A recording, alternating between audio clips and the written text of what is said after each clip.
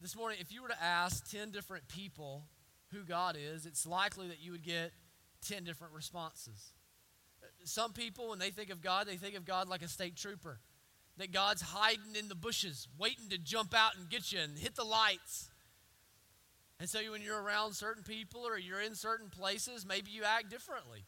Maybe you change the way that you talk, and you change the way that you walk, and you change all the different things about you because you think, man, if this person hears me, God may hear me and God may see me. But then when you're on your own, you hit the accelerator. When you think nobody's watching, or when you think God is indifferent, you hit the accelerator and really go as fast and as hard as you want to go. Other people think of God less as a state trooper and more as a granddaddy. You know, my granddaddy, it didn't matter what I did. He told me I was great. You know? Anybody else have granddaddies like that? It really didn't matter what I did. Granddaddy just said it was good. It's fine, son. You know, matter of fact, he was one of those that he would go to my defense, and he could know that and I know he knew that I was wrong. But my parents would want to discipline me, and there's nothing worse as a parent when a grandparent does this, just FYI, grandparents. But he would, oh, Jimmy, don't worry about him, right? And he would just give you a honey bun, and life was good, and you didn't worry about it anymore, right? And a lot of us think about God that way, that God doesn't care what we do. He overlooks all the bad things that we do. He overlooks all of our sinfulness. He overlooks, and he's just ready to hand us an RC Cola and a moon pie and move on about life, right? For other people, you think of God like a genie, maybe. That if we can just do the right things and pray the right formula and rub the lamp just the right way, that God is there for us, that God is there for my happiness, God is there for my wealth, God is there for my health, God is there for my prosperity. And so I approach God almost like a superstition, that if I come to God in just the right way, with just the right spirit, at just the right time, and as just the right things, that God is going to give me exactly what I want. For other people, perhaps they would think of God more distant than that. They would believe that there's a God, and they would trust that there's a God, but they would think that God is really indifferent to us, and that God is in a reactionary position, always reacting to the decisions that we make, and just kind of hoping that we don't mess up all that he's made and all that he's built. And it's really a strange thing that you would get so many different responses to the question about who God is when God has told us who he is. God has revealed himself to us. God has told us who he is and what he's about and what he's passionate about and what he abhors. He's told us all of those things, and yet still there are 1,000 different explanations. And I think for those of us who believe through Jesus that we have relationship with God, the reason that even among us there might be different understandings of who God is because of at least one of two reasons. Number one, we've never actually been interested enough or curious enough to read what he has said about himself. We've never had a passion. We've never really been driven to know, and so we've just waited on the things that we've been told, or perhaps the things that we've assumed, or maybe the rationalizations that we've made. But I think there's another group of people, and I think this is the primary group that's in view in our text this morning. That there's a group of people that know what God has said, that know how God has revealed himself, but don't like it. And are instead seeking to change what God has said so that it fits within their worldview, so that it fits within their lifestyle, so that it fits within what they want God to be. That they're the type of person that they read the Bible and they say, oh, no, it can't be. It can't be. There has to be another explanation for why God has said that. There has to be another reason why God would say that he hates this or loves this or believes this or is passionate about that. And so they look for justifications and rationalizations of all of the different ways that they can understand God as they want him to be. That is, that we want a God. We want a God. We want his security. We want his provision. We want his deliverance. But we want a God on our own terms. We want our God on our own terms. We want the type of God that we're looking for rather than actually seeking out the God who is. The God who is. And that's exactly what we see in our passage this morning. That Israel wanted a God. They wanted the God that delivered them from Egypt. They wanted the God that had parted the Red Sea. They wanted a God like that, but they wanted him on their terms. They wanted him to be the type of God that they were looking for. They wanted him to be the type of God that they were desiring. And so if you're familiar with Exodus, you're probably already aware of this, But what happens in Exodus is you have these concurrent narratives that are taking place, okay? So chapters 20 through 31, you have Moses, and he's up on top of Sinai, and he's receiving the covenant, right? He gets the 10 commandments. He receives the instructions of worship. He receives the instructions of the tabernacle. And then when we get to chapter 32, we're seeing what's happening at the exact same time, except at the bottom of the mountain. While Moses is up on top of the mountain, what's happening down at the bottom of the mountain? That Moses is up there for 40 days and for 40 nights, and for those 40 days and 40 nights, the scene down at the bottom just deteriorates. It gets worse and it gets worse. And in fact, chapter 32 is the very first time that we've heard from heard from the people of Israel since chapter 24. And in chapter 24, what you remember is Moses comes and he presents the covenant to the people of God in the 10 commandments. And do you remember what they say? In chapter 24, they say, all that the Lord has spoken, we will do, and we will be obedient. In other words, we accept the covenant. We are thankful for the covenant and the stipulations of the covenant, the laws that there abide by the covenant. We commit ourselves that we will obey them perfectly, and we will obey them fully, understanding that that is our end of the covenant, that he will be our God, and we will be his people, and that we will enter into relationship with one another. And so it's a stark, breathtaking picture that you get in chapter 32. Chapter 24, we will obey him. Chapter 32, make us more gods, Aaron. Make us more gods. That the very first thing that we hear come out of the mouths of humans after they entered into the covenant with God is disobedience to the Lord, disobedience to what he had called them to be. And so there's a picture of us, and there's a picture of the gospel that's here, and it's important for us to understand. You see, impatience is one of the markers, one of the distinctives of the human condition. Notice what he says. When the people saw that Moses was delayed, right? That's impatience, isn't it? That they're there and they're at the bottom, and one day goes by, and pretty much every other time that Moses has went up on the mountain, he's come right back down and said, thus saith the Lord. This is what the Lord would have us to do, and this is where the Lord would have us to go. But not this time. This time he's up there for 40 days and for 40 nights, and they say, well, who knows what's going to happen to this guy? And they become impatient as Moses is delayed. But this isn't the first time in the scriptures that we've seen this in the big story, is it? You remember Abraham and Sarah? God comes to Abraham and to Sarah, and he says, I'm going to make you a nation that's going to bless every other nation, that you're going to become more numerous than the stars of the sky, right? But then what happens? They don't have a baby. There's no baby that's coming. There's no heir that's coming, and they get impatient. That God's timing is not on their timing, that God is not operating on their schedule. And because of their condition, because of their nature, because the corruption of the flesh, what do? They say, okay, all right, here's what we're going to do. I've got a plan. God, I'm going to bail you out of your problem. God, I'm going to fix the issue that you find yourself in. And so they take Sarah's servant, they marry her to Abraham, and here comes Ishmael, the son of the flesh. Now think about Jacob and Esau. You have Esau, and he is the firstborn. He is the birthright. He is the one that is supposed to receive the blessing of Jacob. But one day, this hairy beast of a man, Esau, goes out, and he goes out hunting, and he comes back, and he's famished. And he says, my brother, give me some food, lest I die. And Jacob sees his opportunity. Jacob, always cunning, always the deceiver, says, well, I would love to give you a big bowl of beans, bro. But here's what it's going to cost you. I need your birthright. And Esau says, well, what good is my birthright if I die? Give me the beans. You can have the petty birthright. What happened to Esau? He was impatient, wasn't he? He was impatient. He didn't even take the time. I told the earlier service, like, you can't make it, call it a ham sandwich, so I guess it's a lamb sandwich, right? That he wouldn't even make him go out and go to the cupboard and make himself a sandwich to pass over his hunger. Instead, he trades his birthright, his standing in the kingdom of God, for a bowl of beans. And here we are with the people of Israel, and they're doing the same thing again. And I bet that if you look in your life, that's what you'll see. After all, what is the fruit of the Spirit? Patience. Patience. That means patience isn't natural to you. Patience is supernatural. Patience isn't the result of your flesh. Patience is the result of the Spirit of God indwelling you and changing your nature and changing the way that you think and changing the way that you process. Now, where does this impatience come from? This impatience comes from the fact that we want God our way.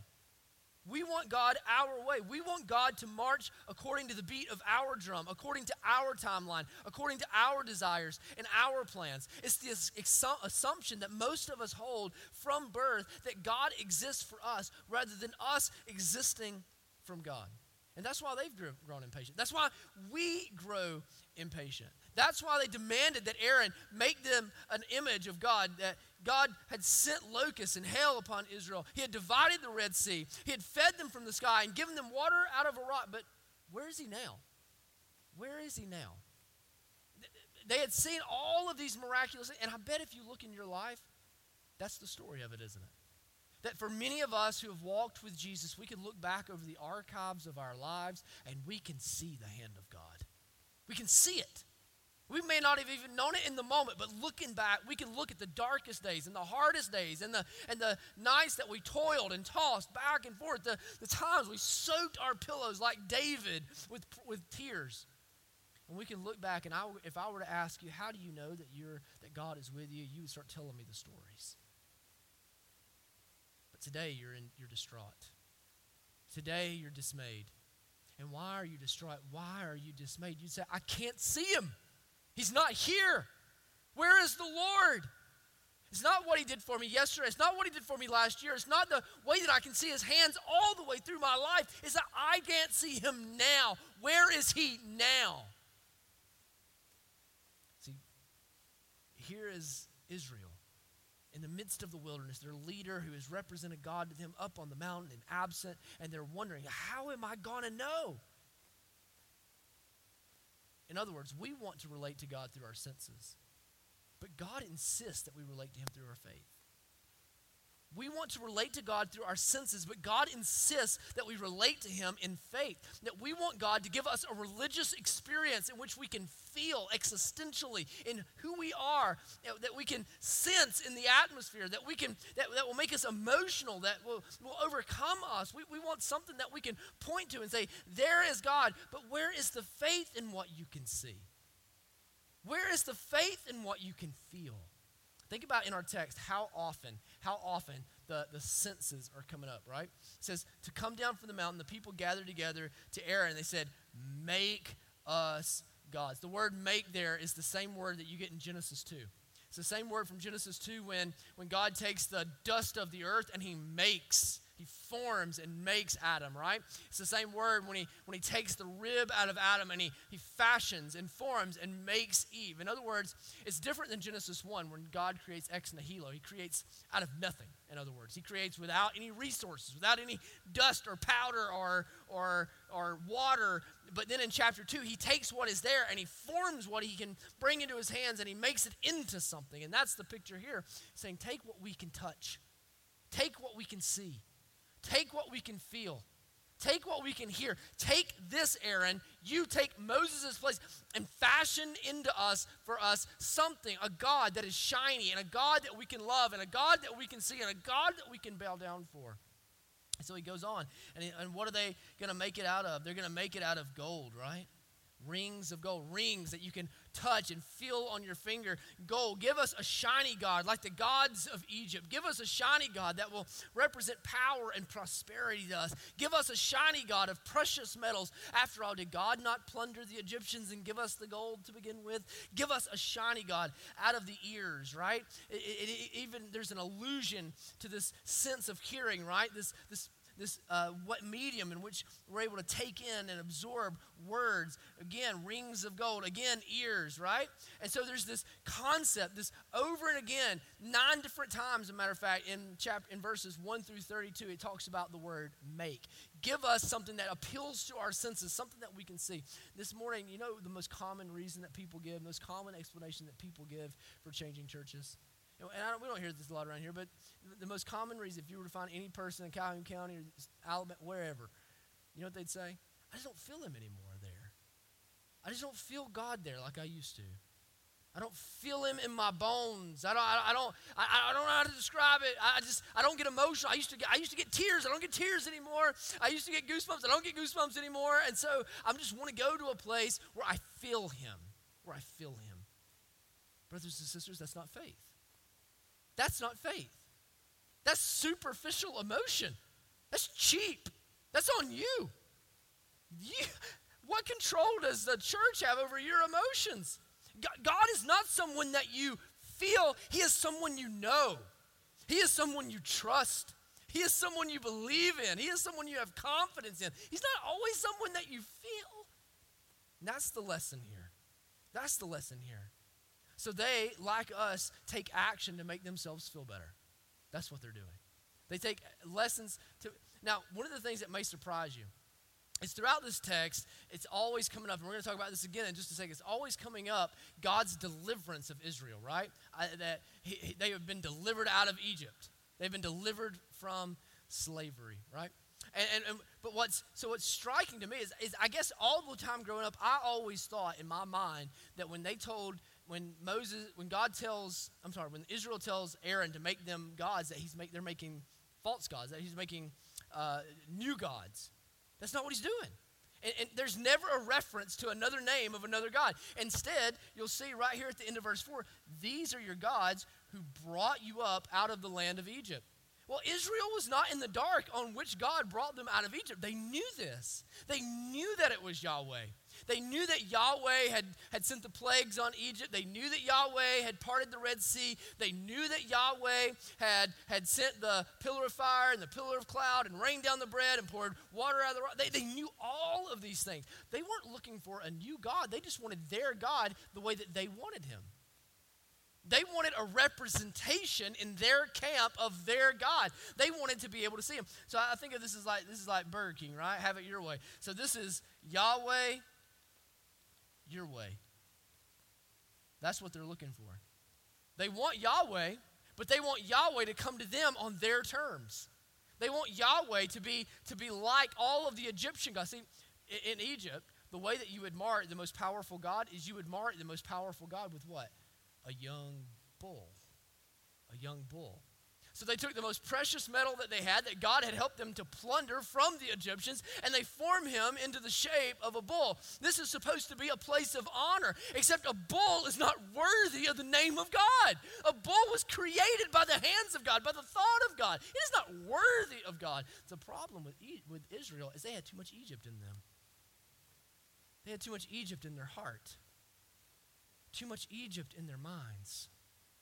The problem with the church is we have too much America in us.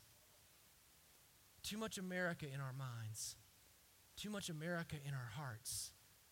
And so we begin to form Yahweh. We begin to form Jesus Christ, not in our lives in conformity to his, but his life into conformity of our society, in conformity with our views, in conformity with our politics, in conformity with our perspective, in conformity with the culture in which we live.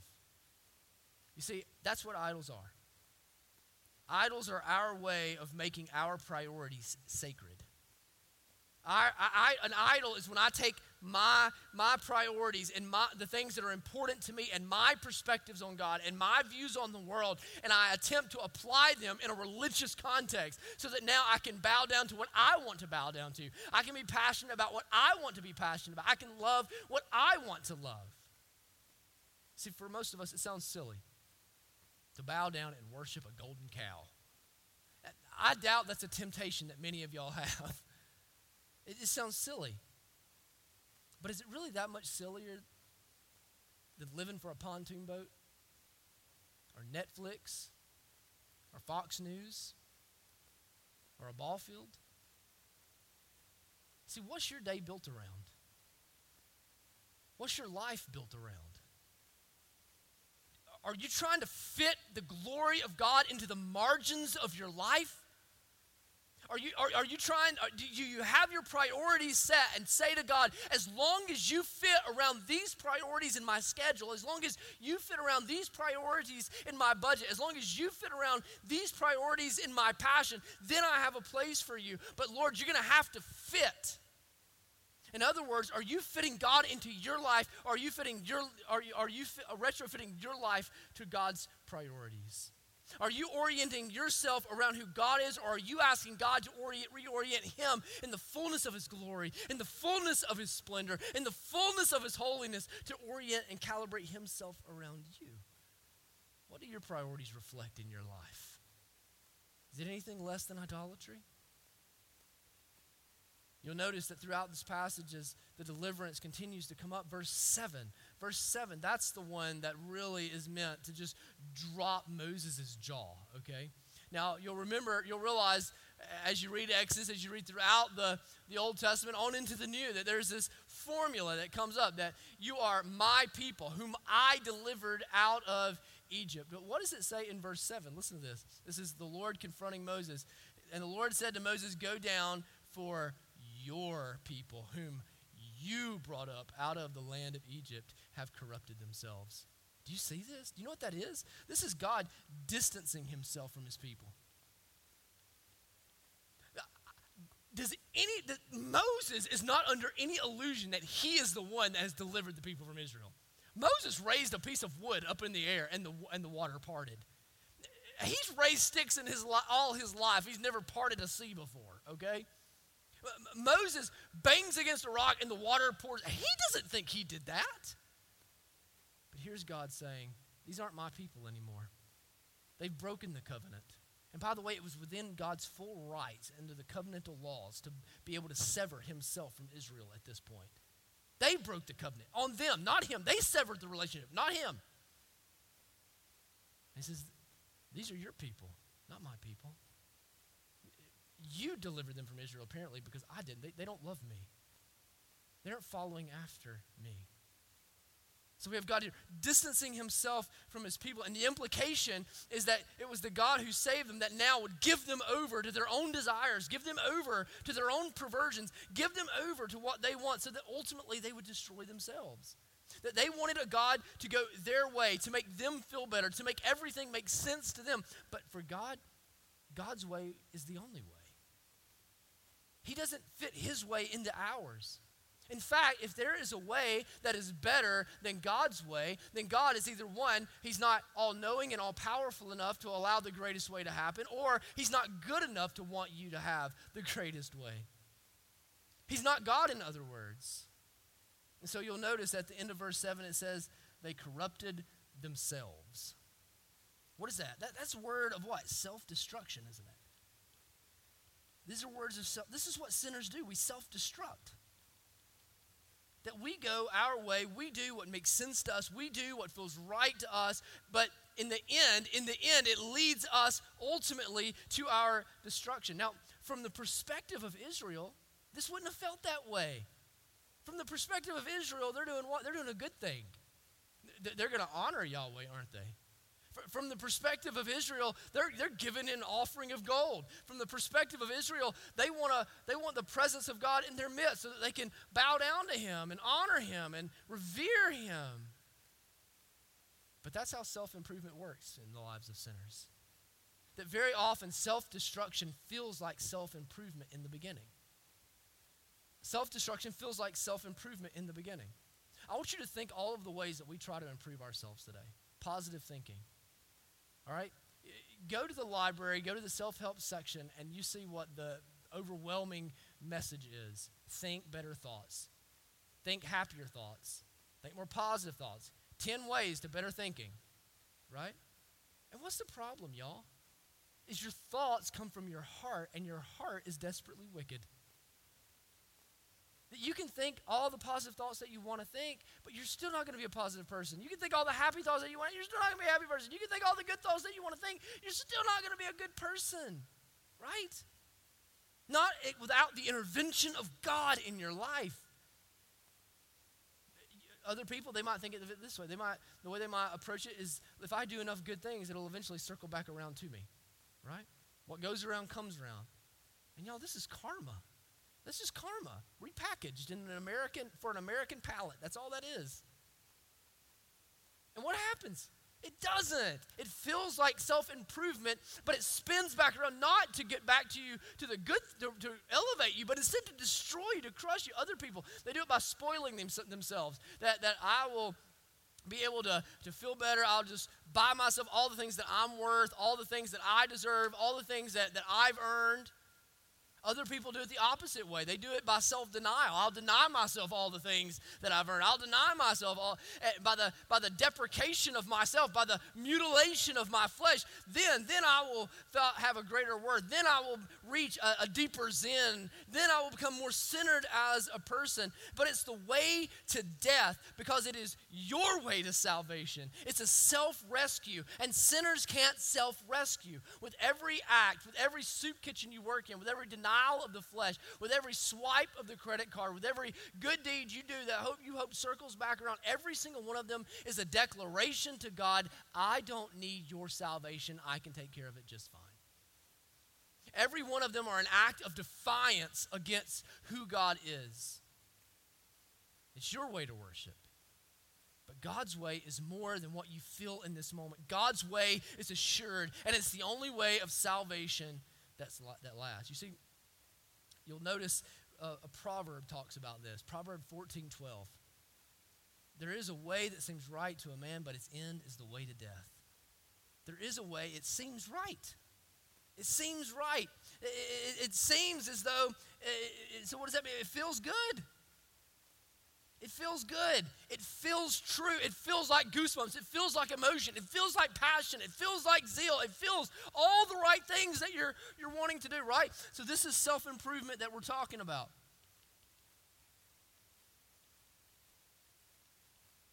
But its end is the way to death. It's self-destruction. It feels like self-improvement, but it is self-destruction. Think about this. There are a lot of things that you can do that feel good. You know, you can abandon your family. I've seen it done. You can abandon your family so that you feel freer and you can feel good. You can justify it any way that you want to.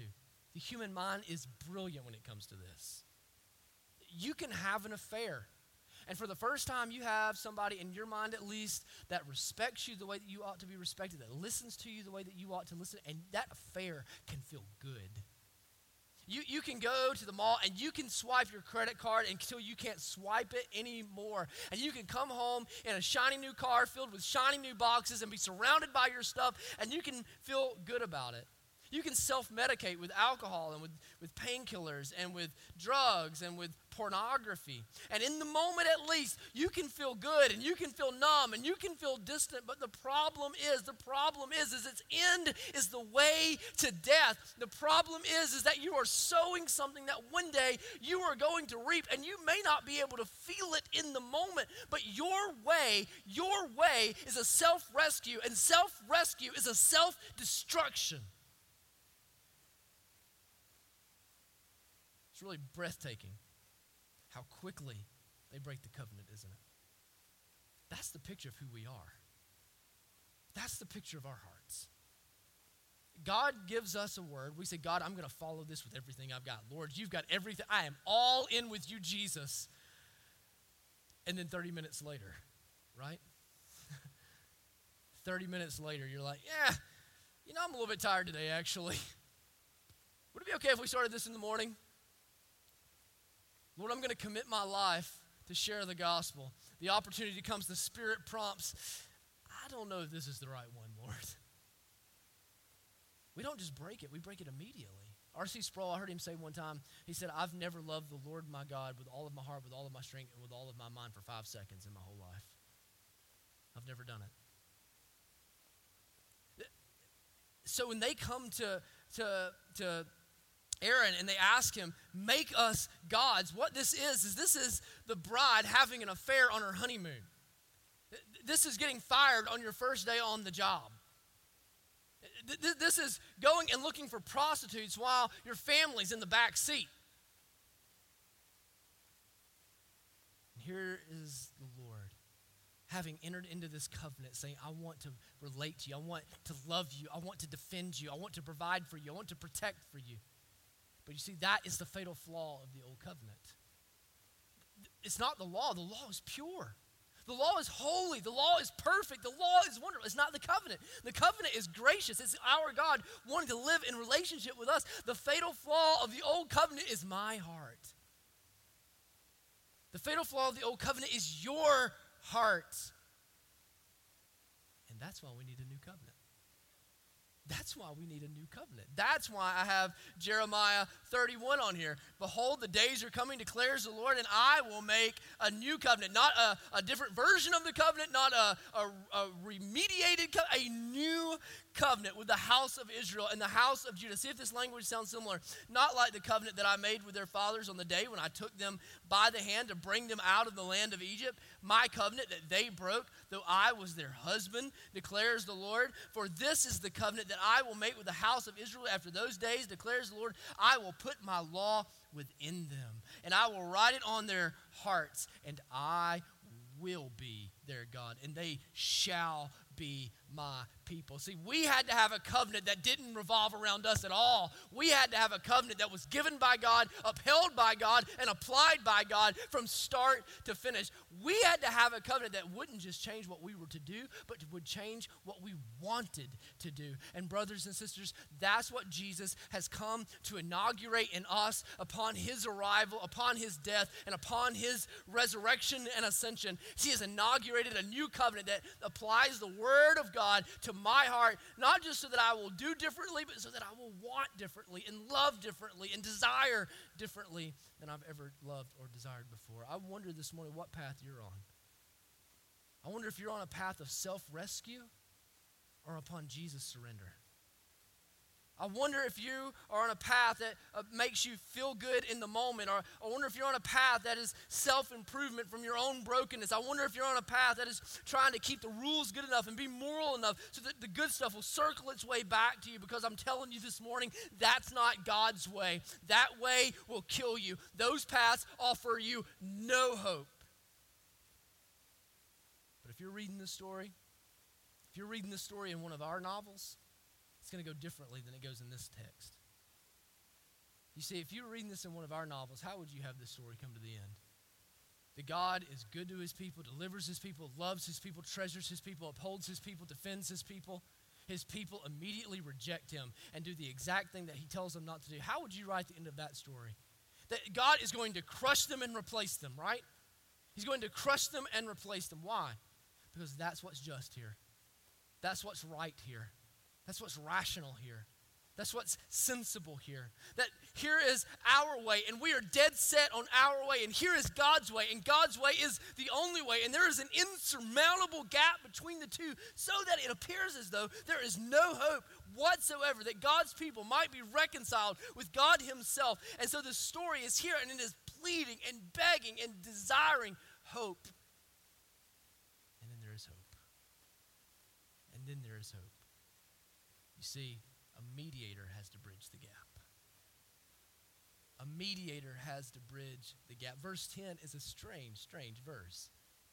When Gayla read it, I even noticed the inflection of her voice wavered a little bit because it is a strange verse. It says, now therefore, let me alone.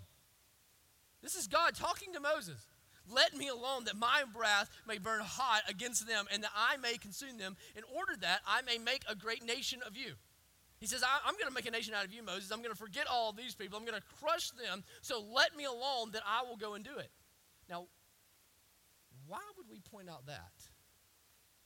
Because you see, it was a rhetorical device. It was an invitation to Moses to intervene on behalf of his people. In other words, if you don't let me alone, if you intercede on behalf of the people, I know that I'm going to be merciful. Let me alone so that I'm not going to be gracious. Let my mercy alone, let my grace alone, let my goodness alone, let my love alone. Let me alone so that I can pour out my justice and wrath upon them by what they deserve. In other words, Moses, step in the gap here. Step in the gap and I'm going to pour out mercy instead. Step in the gap and I'm going to pour out grace instead. This is mercy here, church. This is mercy right here. You see, only God's bride cheats on him on the honeymoon and his immediate reaction is laced with mercy. Only God does that. Only God does that. In verses 30 through 32, it actually becomes even clearer. Let's read those verses together. The next day Moses said to the people, you have sinned a great sin. So So now he's come down off the mountain. He's confronting the people. And now I will go up to the Lord. Perhaps I can make atonement for your sin. But Moses cannot atone for the sins of people. Moses is a sinner himself. So Moses returned to the Lord and said, alas, the people has sinned a great sin. They have made for themselves gods of gold. But now if you will forgive their sin, but if not, please blot me out of your book that you have written. Have bolder words ever been spoken by a man to his God? It reminds us of Paul in Romans 9, doesn't it? When he says, oh Lord, if I could be accursed, that some of them might be saved, if I could be cut off from your grace and mercy, that I might see my countrymen come into the kingdom, Lord, I would do it, I would do it. But what Paul knew is, and what Moses knew, is that God's justice will not allow an innocent man to be condemned. Paul, on the sake of Jesus, Moses was up, ascended on the mountain. He did not commit idolatry. He was with God himself. He was on his people. And so here is Moses appealing to the justice of God. God, I will stand in front of these guilty people. I will stand in front of my kindred. I will stand in front of them. But if you are going to condemn me, you must wipe me out too. You must take my name out of the book. You see, you have an innocent man standing as the substitute of guilty men. Moses couldn't atone because Moses wasn't an actually innocent man. But one day, there was a man that was coming who would be truly innocent. A man who would obey every letter of the law of Moses in a way that Moses himself never could. A man who would come and stand before his people. And on that day, God would punish the innocent man. He would take all of his justice and all of his wrath, and he would pour it upon his own son, pure as snow, white as the morning, and poured over him is the filth and the wrath and the anger that has been stored up from this generation forward. So that each one of us might stand before our Heavenly Father with the same message of Israel. Mercy has won the day for me. Mercy has won the day for me. Mercy, not my good works. Mercy, not my self-rescue. Mercy, not all of my plans. Mercy, not my positive thing. Mercy has won the day for me. You see, the canyon between our path and God's path seems clear and hopeless, but church, we are not hopeless. We are not hopeless because we have a mediator in Jesus that has bridged the gap. We have an innocent man standing in our place. We have mercy and not judgment, mercy and not condemnation, mercy and not wrath waiting on us. And the question in front of you and the question in front of me is whether or not we'll stop loving all of the imposters of the world, if we'll stop trying to fix ourselves, and whether or not we will love this Jesus with all of our heart and with all of our mind and with all of our strength, because through Jesus, mercy wins the day. Let's pray together. Thank you for watching or listening to one of our sermons. We would love to have the opportunity to connect with you one-on-one. We are not a perfect church, but we are a joyful church, and we want to help you increase your joy in Christ. We would love for you to come and worship with us one day soon. You'll be able to find information about our worship services, about who we are, what we believe, what we do, and what we're hoping to accomplish on our website at ironcity.org. And we would invite you to go and to check out all the information there. We look forward to seeing you soon.